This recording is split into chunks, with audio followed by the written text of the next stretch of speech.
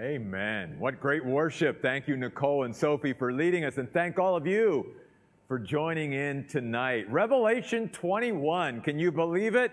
One more week in the book of Revelation, and then on September the 8th, we start a 50-week study in the book of Genesis, and I'm really excited about that.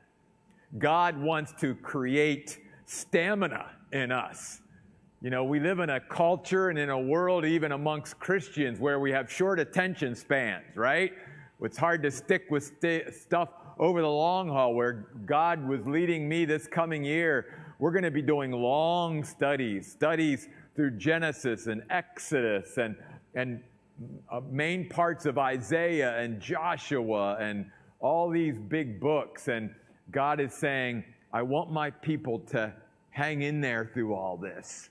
And so I hope you'll join us in a couple weeks as we get started on the book of Genesis. In fact, it's sort of interesting that God led me to that because I wanted to begin, I want to begin with this. If you're a note taker, do not be discouraged. This is going to be a tough one to keep notes on, okay? I'm just going to tell you that up front. So my suggestion to you is just take it in and then watch the podcast and then fill in the notes that you miss. Because there's going to be a lot that I'm going to be talking about tonight, all right? A lot that we're going to be talking about. But these next two chapters, Revelation 21 and 22, is a fitting climax to the message of the Bible. A message that begins with the drama of redemption in Genesis chapter 1 through 3, and then concludes here in Revelation 21 and 22. In fact, I want to compare the beginning of Genesis for just a few moments with the end of Revelation. And this is part of why I said, don't even try to take notes on this, all right? Just take it in, okay? Listen to the contrast between the beginning of the Bible and the end of the Bible. In Genesis 1:1, heaven and earth are created. In Revelation 21:1, the new heavens and earth are created. In Genesis 1:16, the sun is created. In Revelation 21:23, there is no need of sun. In Genesis 1:5, the night is established. In Revelation 22:5, there is no night in the new heavens and the new earth. In Genesis 1:10, the seas are created. In Revelation 21:1, there is no more seas. In Genesis 3:14 through 17, the curse is announced. In Revelation 22:3, there is no more curse. In Genesis 3, verse 19, death enters history. In Revelation 21:4, death exits history. In Genesis 3:24, man is driven from paradise. In Revelation 22:14, paradise is restored to man. In Genesis 3:17, sorrow and pain begin. In Revelation 21:4, sorrow, tears, and pain end. In Genesis 3:1, the devil appears. And in Revelation 20:10, the devil disappears. So you can see what a contrast between the beginning of the Bible and the end of the Bible, and yes, it all ties together. Now, there are many ways I could have tackled Revelation 21, and by the way, we're going to go into the first 5 verses of Revelation 22 because they go with Revelation 21, not so much with 22. We're going to talk about the rest of Revelation 22 next week as we conclude looking at God's final invitations to us. But tonight, I wanted to tackle this a little bit differently. And one of the unique things about this passage of Scripture is that in order to give us some understanding of what eternity will be like, as we just talked about, a lot of what God reveals to us is what won't be there. Okay? So let me repeat that. in order for us to understand a little bit about what eternity will be like, instead of just telling us what will be part of it and what will be there, there's a lot that God tells us won't be there anymore. All right? And just like last week, I have a feeling that some of you got sort of a new perspective on the millennial kingdom and what that will be like. I think after tonight's message, you'll probably get a little bit of a renewed perspective maybe, or even a little bit of a different perspective on what eternity will be like as well. So I just want to go through here, and there are 12 of them. So you count them with me in case I miss one. So I'll have to go back and catch it. The first one we see is in Revelation 21:1, where he says, in eternity, there will be no more sea, and the sea existed no more. Now, that doesn't mean there won't be water or bodies of water or rivers, as we're going to see tonight in Revelation 22. But no more seas, no more big expanses of ocean like we have here today. Obviously, we know that the majority of the world is actually covered by water, and that oceans and seas make up a predominant part of the earth. In eternity, that will not be the case. It will primarily be land rather than water. Then look over in Revelation 21:4. In eternity, there will be no more tears, for he will wipe away every tear from their eyes. In eternity, there will be no more death, and death will not exist anymore. In eternity, there will be no more mourning or grieving. And he talks about that. No more crying. And finally, no more pain. All right? So that brings us up to 6. But there's more. In Revelation 21:6, there is no more thirst. For God says to the one who is thirsty, I will give water free of charge from the spring of the water of life.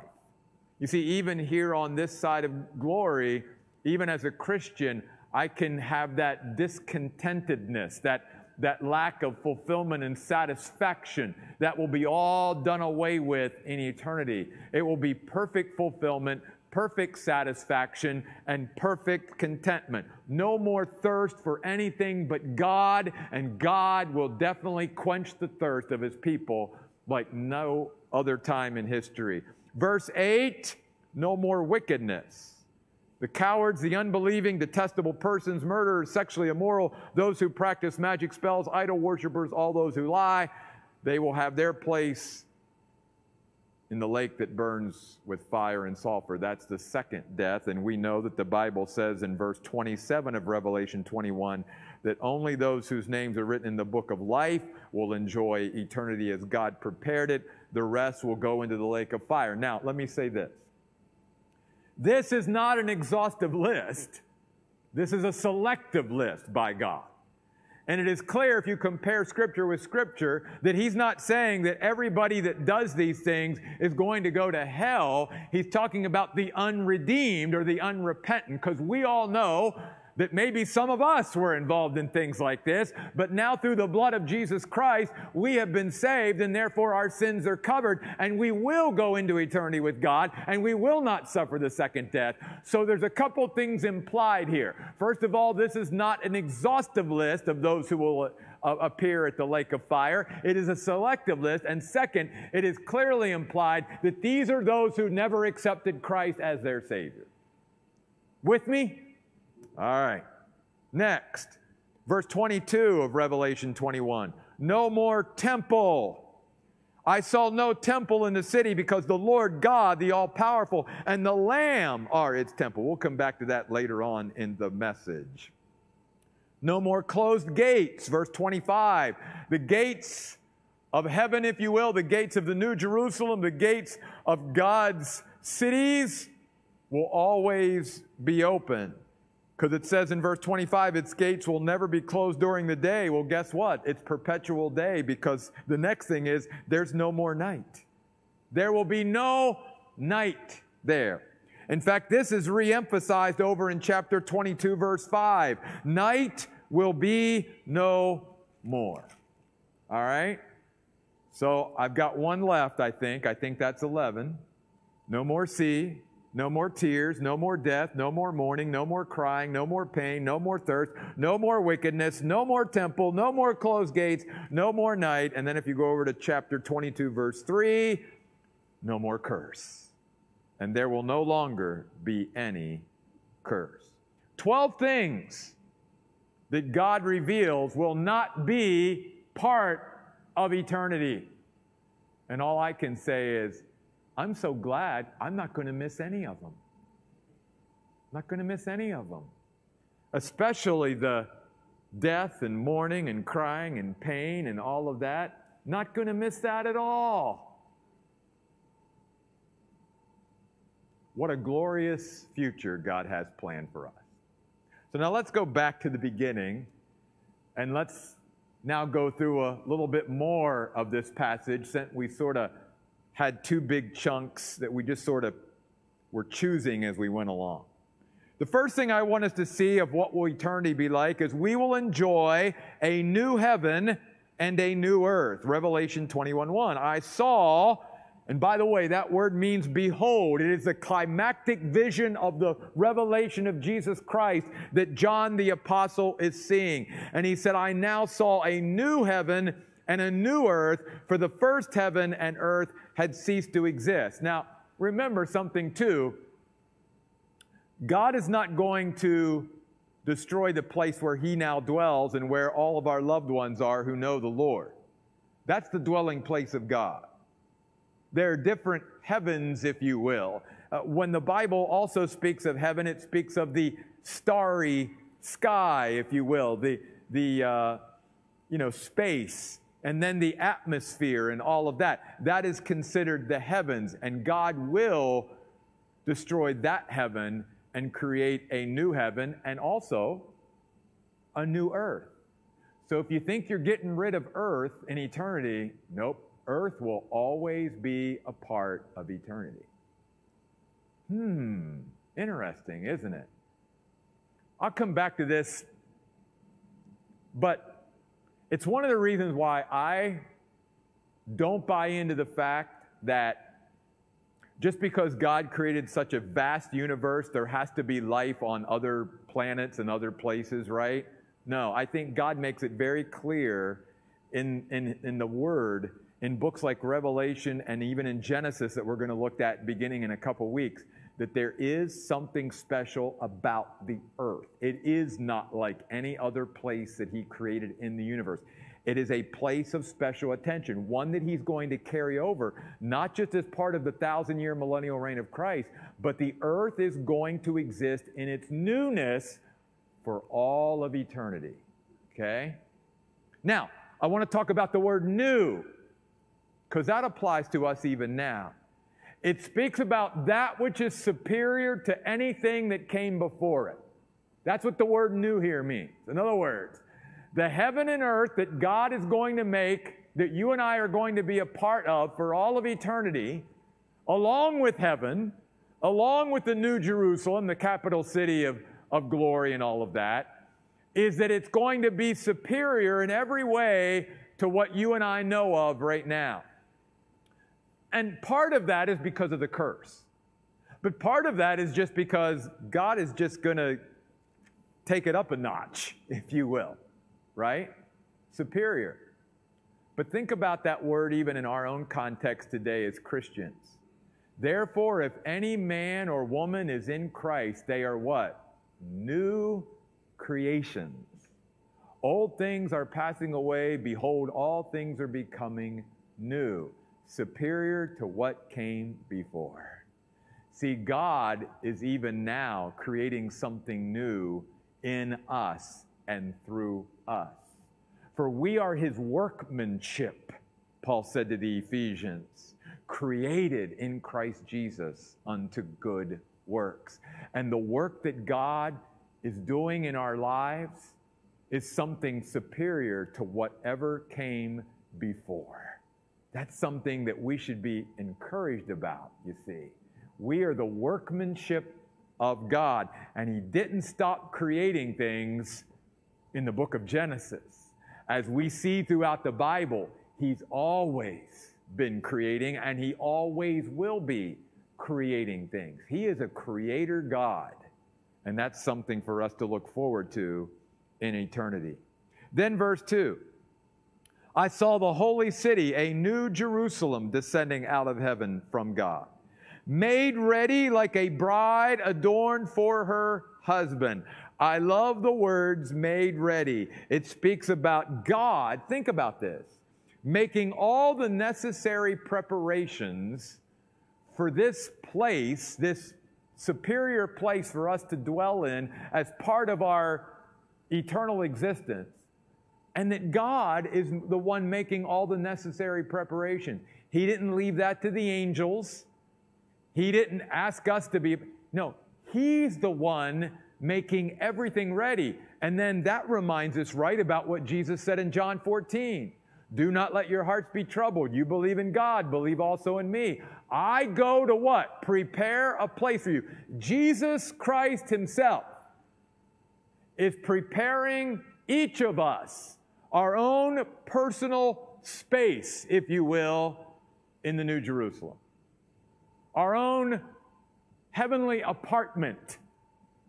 And He's designing it with us in mind. It is going to be crafted based upon what He knows about us and who He knows us to be. And nobody knows us better than Jesus does. Nobody. So when you and I get up there, part of what's going to blow us away is when we walk into that prepared place that Jesus has prepared for just us. I think our jaws are going to drop and our minds are just going to be blown. Like, wow, this is even better than my little human mind could ever conceive. And I think there's going to be things in there and about our personal space that even we didn't realize was going to be special and touching and hitting us at just the right spot, because we didn't even maybe know that about ourselves, but Jesus did. Now, Jesus is going to do that for each of us, but the Bible also says here, in this capital city of glory called the New Jerusalem, where I believe our place is, that's sort of our landing spot, right? That doesn't mean we can't travel around God's new heavens and new earth. That doesn't even mean that we won't be coming back to earth at times and going from earth to the New Jerusalem and going from the New Jerusalem up here and over there. We've got all of eternity to explore the new heavens and the new earth. That's why when people say, what are we going to be doing for all of eternity? I'm like, man, at least for the first couple millions of years, I can tell you part of what we're going to be doing, right? It's just incredible, incredible. So we're going to be enjoying a new heaven and a new earth prepared personally for us by our God. But then notice the second aspect of what eternity will be like. We will live in intimate, personal communion with God. As close as you and I can be to God, that's what we'll experience in eternity. Verse 3, and I heard a loud voice from the throne saying, look, behold, pay attention, He's saying. That's what the word means. The residence or tabernacle of God is among human beings. Now, I don't know about you, but every time I read something like that, it's hard for me to understand how our perfect God wants to spend time with us. I just do. And I don't feel like I'm devaluing who we are. It's like, wow, God, you could have lived all of eternity without us, perfectly content, self-existent, and yet when you created us to live with you forever. And not just to like hang around on the outskirts of town. Like, you know, like God's place is the nice place on the hill, right? And then He puts us out in the country somewhere, right? Like way far away so that He doesn't have to deal with us. No, that's not God. God says, I'm going to settle. In fact, that's what the next words look. He will live. It literally means to settle in amongst them. And they will be His people, and God Himself will be with them. The words will be with them speak about an extreme closeness. God always wants to be close to his people. That's why I love being part of this church, because I feel the closeness of God when I'm here on Wednesdays and Sundays, and even every other day that I'm here. Even if I'm here by myself or with someone, I feel God here with us. And if we can sense that in these finite, frail, bodies that one day we're going to have to lay aside because we still carry the old nature, what's it going to be like in heaven when we've got glorified bodies? And I mean, there's nothing separating us from God. We can get as close to God as we possibly can. And we're going to talk more about what that looks like a little bit later. So I want us to know that. My goodness, we're going to have intimate communion with God in eternity.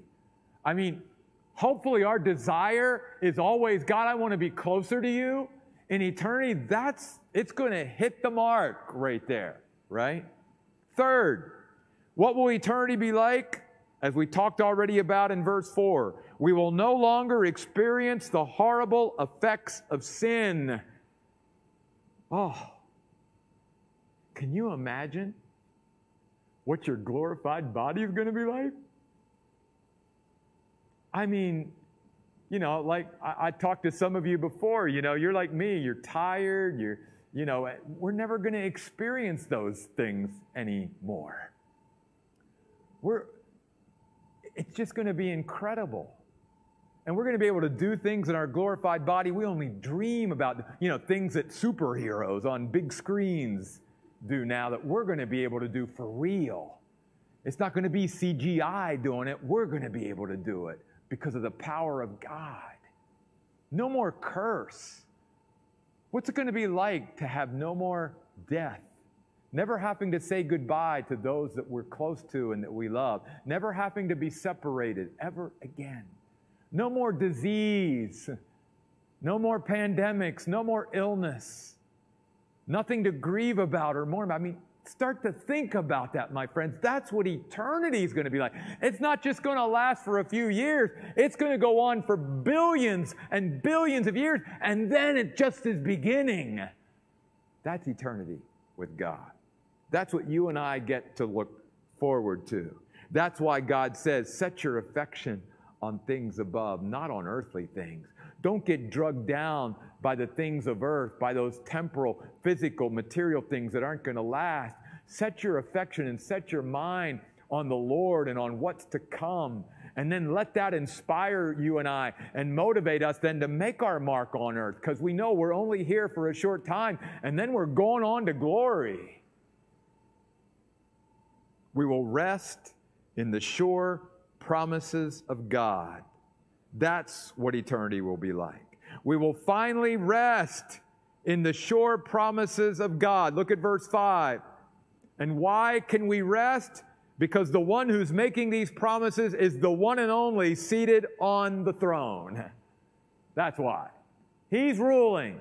He's always been in control, but we will certainly see it and see him like we've never seen him before. He even says, look, I'm making all things new. Everything will be superior to what came before it. Then he said to me, write it down. And here's why I want you to write it down. Because I want my people throughout history, until I come or until they come to heaven and see me, I want them to know a couple things. I want them to know that these words that you're writing down, John, first of all, they're reliable. They're faithful. You can depend upon them. You can stake your life on them. You can rest all of your weight on them. God's word is sure. And it's true. It is the true reality. We live in a world where we talk a lot about reality things, but in reality, most people are living in a fantasy world. They're living in a world of make-believe. They're trying to create their own reality. And the ultimate reality and the only reality in this universe is God and what God has revealed. And God is saying, this might seem like pie in the sky by and by. This might seem too good to be true when you and I think about it, even as Christians, but it's not too good to be true. It's actually going to happen. You and I are actually going to be in this place one day with God, and it's going to be perfect, and it's going to be forever, and it's never going to get boring, and it's going to be the most fulfilling, satisfying, contented thing that you and I could ever be a part of. And it's going to be more glorious and more beautiful and more anything than you and I can even begin to imagine on this side of heaven. God says, verse 6, it's done. It's the same word that Jesus spoke from the cross. It is finished. And why can we be so sure of these words again? Not just because the one who said them is the one who's seated on the throne, but he is the I am. He is the Alpha and the Omega, the beginning and the end. He's the one who had the first word, and he's the one who's going to have the last word. And he's the one who has the word all the way in between. He is the great I am.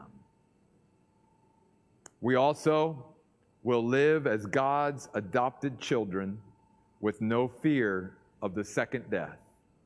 Verse 7 and 8. The one who conquers will inherit these things, and I will be his God, and he will be my son, my daughter, literally my adopted child. God told us when we accepted Christ, we have been adopted into the family of God. He looks at us and treats us as his very own child. And we will experience God and all that God has for us throughout eternity. Now, for the rest of our time together tonight, these 10 minutes or so, from verse 9 of Revelation 21, all the way through chapter 22, verse 5, there's three main things that God sort of is painting a picture for us, again, about what eternity will be like. The first one I want us to see is this. Eternity, first of all, is going to revolve around a city. And that's important. In fact, we saw that in verse 2. I saw a holy city, the new Jerusalem, descending out of heaven. And beginning then in verse 9 of Revelation 21, we have a detailed description of this city. It is a city. He showed me, verse 10, the holy city, Jerusalem, descending out of heaven from God. And then he begins to describe the city. And this city is of indescribable beauty. I mean, even though you read this, you and I even have a hard time imagining how beautiful the city is that God is creating for us. The city possesses the glory of God. Its brilliance is like a precious jewel, verse 11, like a stone of crystal clear jasper. It has massive high walls with 12 gates, 12 angels at the gates, names of the 12 tribes. Verse 13, there are 3 gates on the east side, 3 on the north, 3 on the south, and 3 on the west. The wall of the city has 12 foundations, and on them are the 12 names of the 12 apostles of the Lamb. The angel then goes, go and measure the city. Verse 16, the city's laid out as a square. It measures 1,400 miles by 1,400 miles by 1,400 miles. He also measured, verse 17, its wall, 144 cubits according to human measurement. It's a big city. And I'm going to get to that in just a moment, but hang in there with me with the description. Verse 18, the city's walls are made of jasper, and the city is pure gold like transparent glass. The foundations of the city walls are decorated with every kind of precious stone: jasper, sapphire, agate, emerald, onyx, carnelian, chrysolite, beryl, topaz, chrysoprase, jacinth, amethyst. And then I love this. And the 12 gates aren't made up of pearls. The 12 gates are a pearl. I'd like to see what oyster made that pearl. Those are huge pearls. The main street of the city is pure gold like transparent glass. I mean, God loves beautiful things. And God wants to make beautiful things for us to be able to enjoy, just like He did in the first creation for all of eternity, to be able to enjoy and to behold. The sights and sounds of eternity are going to just be more than we can even imagine. But here's my main point. God is creating a city because it's what we can relate to. You and I understand living in cities. And what that also tells us about eternity is God wants us as His people there to live in community with each other there, just like He wants us to live in community with each other here. That's why He creates a city for us to dwell in. He wants us to be together with Him and with each other. Community is very important. It is of high value to God. That's why a city is part of the landscape in eternity. So remember that.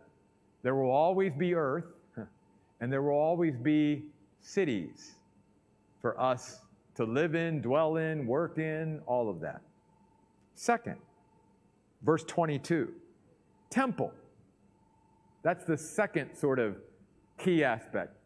Yes, the Bible says, no more physical building temple, no more sacred space for God's people to come and worship Him in. But that doesn't mean there's no worship in heaven. It simply means that no building is necessary, that the Lord God and the Lamb are literally the temple.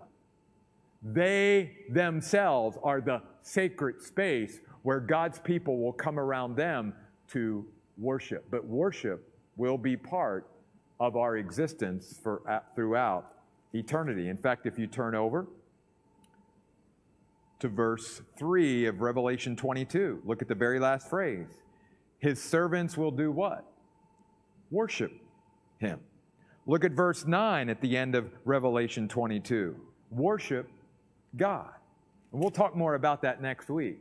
But worship is part of it. Temple. We won't stop worshiping. It's just doesn't need to be a church building. There doesn't need to be a physical structure. God Himself will be the temple. But there will be a temple. There will be worship. And this also reminds me of something that you and I need to be mindful of even today with our buildings. And please hear my heart. I thank God every day for what He's given us here at the Oasis. For the ground that He gave us, for this wonderful and beautiful facility that He gave us, for hopefully the facility that He's going to make happen someday and all of that. I appreciate what God has done. But even today, we have to make sure that we don't make our worship about the physical structure. It's never about the building. That's just the functional place where we can come and gather. Worship, just like it will be in eternity, is always about the person of God. That's why in eternity, there's no temple, because it's just us and God. He's the center of the sacred space where we will worship, you see. So many times today, buildings and facilities and whatever take on almost a quality that there's something special about the building. No, not unless God's there. Then if God's there, if God's presence is there, then there's something special. It's God's presence that makes the place special. Not all the ornate things and not all the, artwork and all the decorations and all of that we can get caught up in. That doesn't make a place special. It might be physically beautiful. It might be something to admire from an aesthetic, artistic standpoint. But if God's presence isn't there, that's not really a place of worship. Might be called a place of worship. But if God's not there, that's not worship. God's got to be there.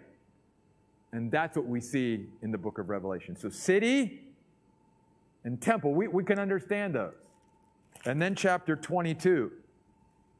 Eternity will also be like a garden. which again takes us all the way back to the beginning, where God placed Adam and Eve in a garden. And God always has this picture of the garden, if you will, being restored. Listen, the angel showed me, chapter 22, verse 1, the river of the water of life. Water as clear as crystal, pouring out. I love that. When God does something, He doesn't just trickle it. It is pouring out, even in eternity, from the throne of God and from the Lamb. It reminds us that God will forever be our source, even in eternity. It's not like when we die and go to heaven, or we one day get to eternity, like we don't need to rely and depend on God. No, we always will need to depend on God, even in our glorified state.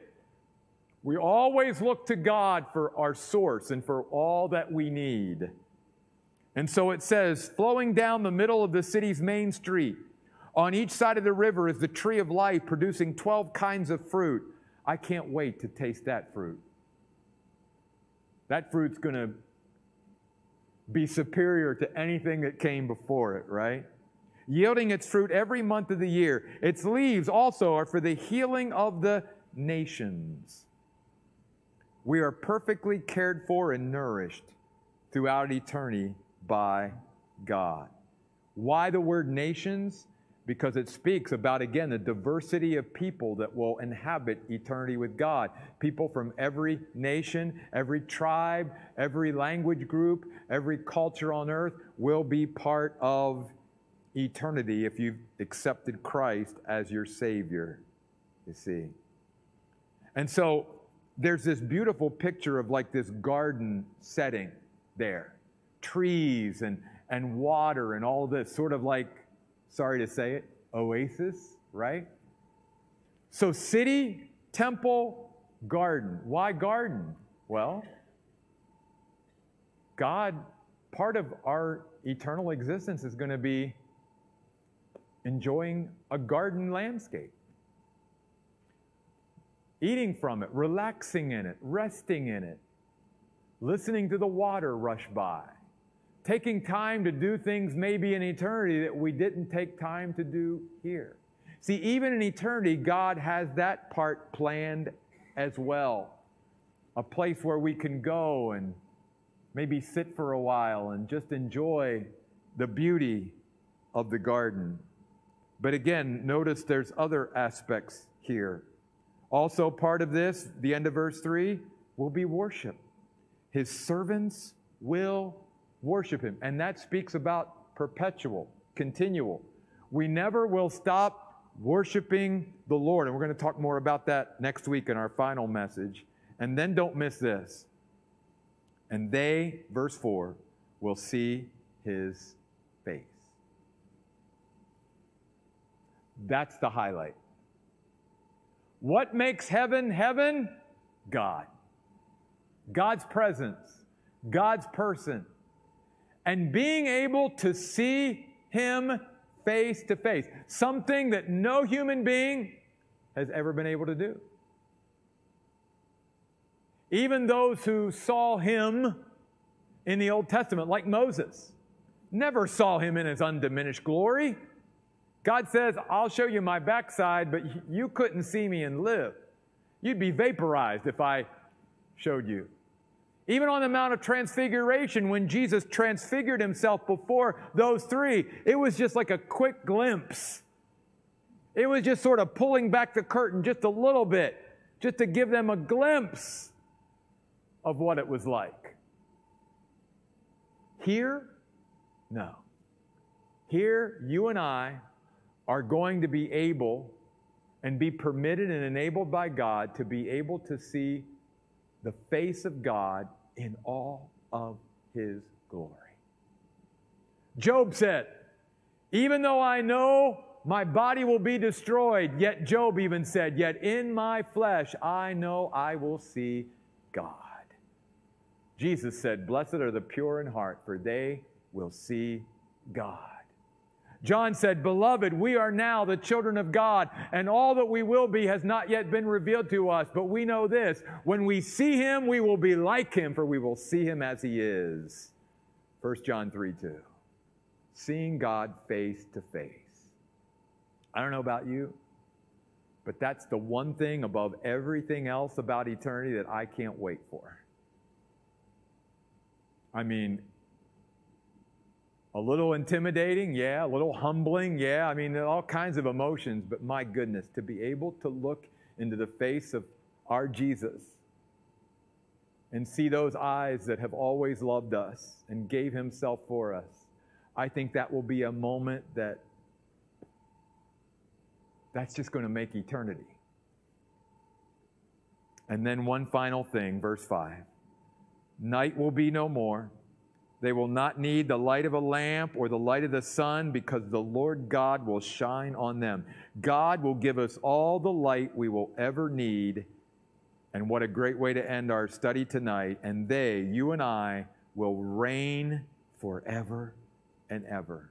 Going back to last week, it literally means you and I will be kings and queens of God forever and ever. Let's pray. God, we thank you tonight for giving us a glimpse, Lord, of what eternity will be like. Lord, maybe some questions were answered tonight, but Lord, I'm sure even more probably came to mind. Because Lord, you don't tell us everything. You tell us the things that you know we need to know, but not everything we want to know at this point. Now we see indirectly. But then, Paul said, we will see you face to face. God, I pray tonight has been an encouragement as we do see a few of the aspects of eternity. Lord, it's more than our human minds can take in at one time. But Lord, more than anything else, I think what hits me most is how close, Lord, you want to be to us throughout eternity.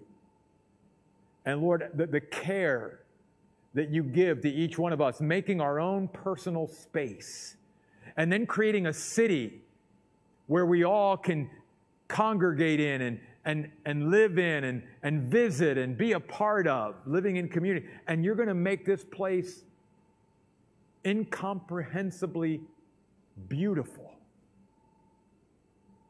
like all of eternity. This new heaven and this new earth that you're going to make is just going to blow our minds. And so, God, we have so much to look forward to as your people. We're going to reign with you forever and ever over this new heaven and new earth. So, Lord, I pray tonight that we not only would be encouraged, but we would be excited, that we would realize, Lord, our lives count for something so much on this earth, that, Lord, you have left us here to make a mark on this earth before you take us to glory. And, Lord, may we make a deep and penetrating mark on this earth. May we leave a good impression behind. May we leave a spiritual legacy behind for others to find you and to follow you, God. Because, Lord, when we see you that day, it will be worth it all when we see Jesus. Thank you, God, for encouraging us tonight so much through our worship time and through our time together in your word. These things we pray in Jesus' name. Amen. God bless. We'll see you next week.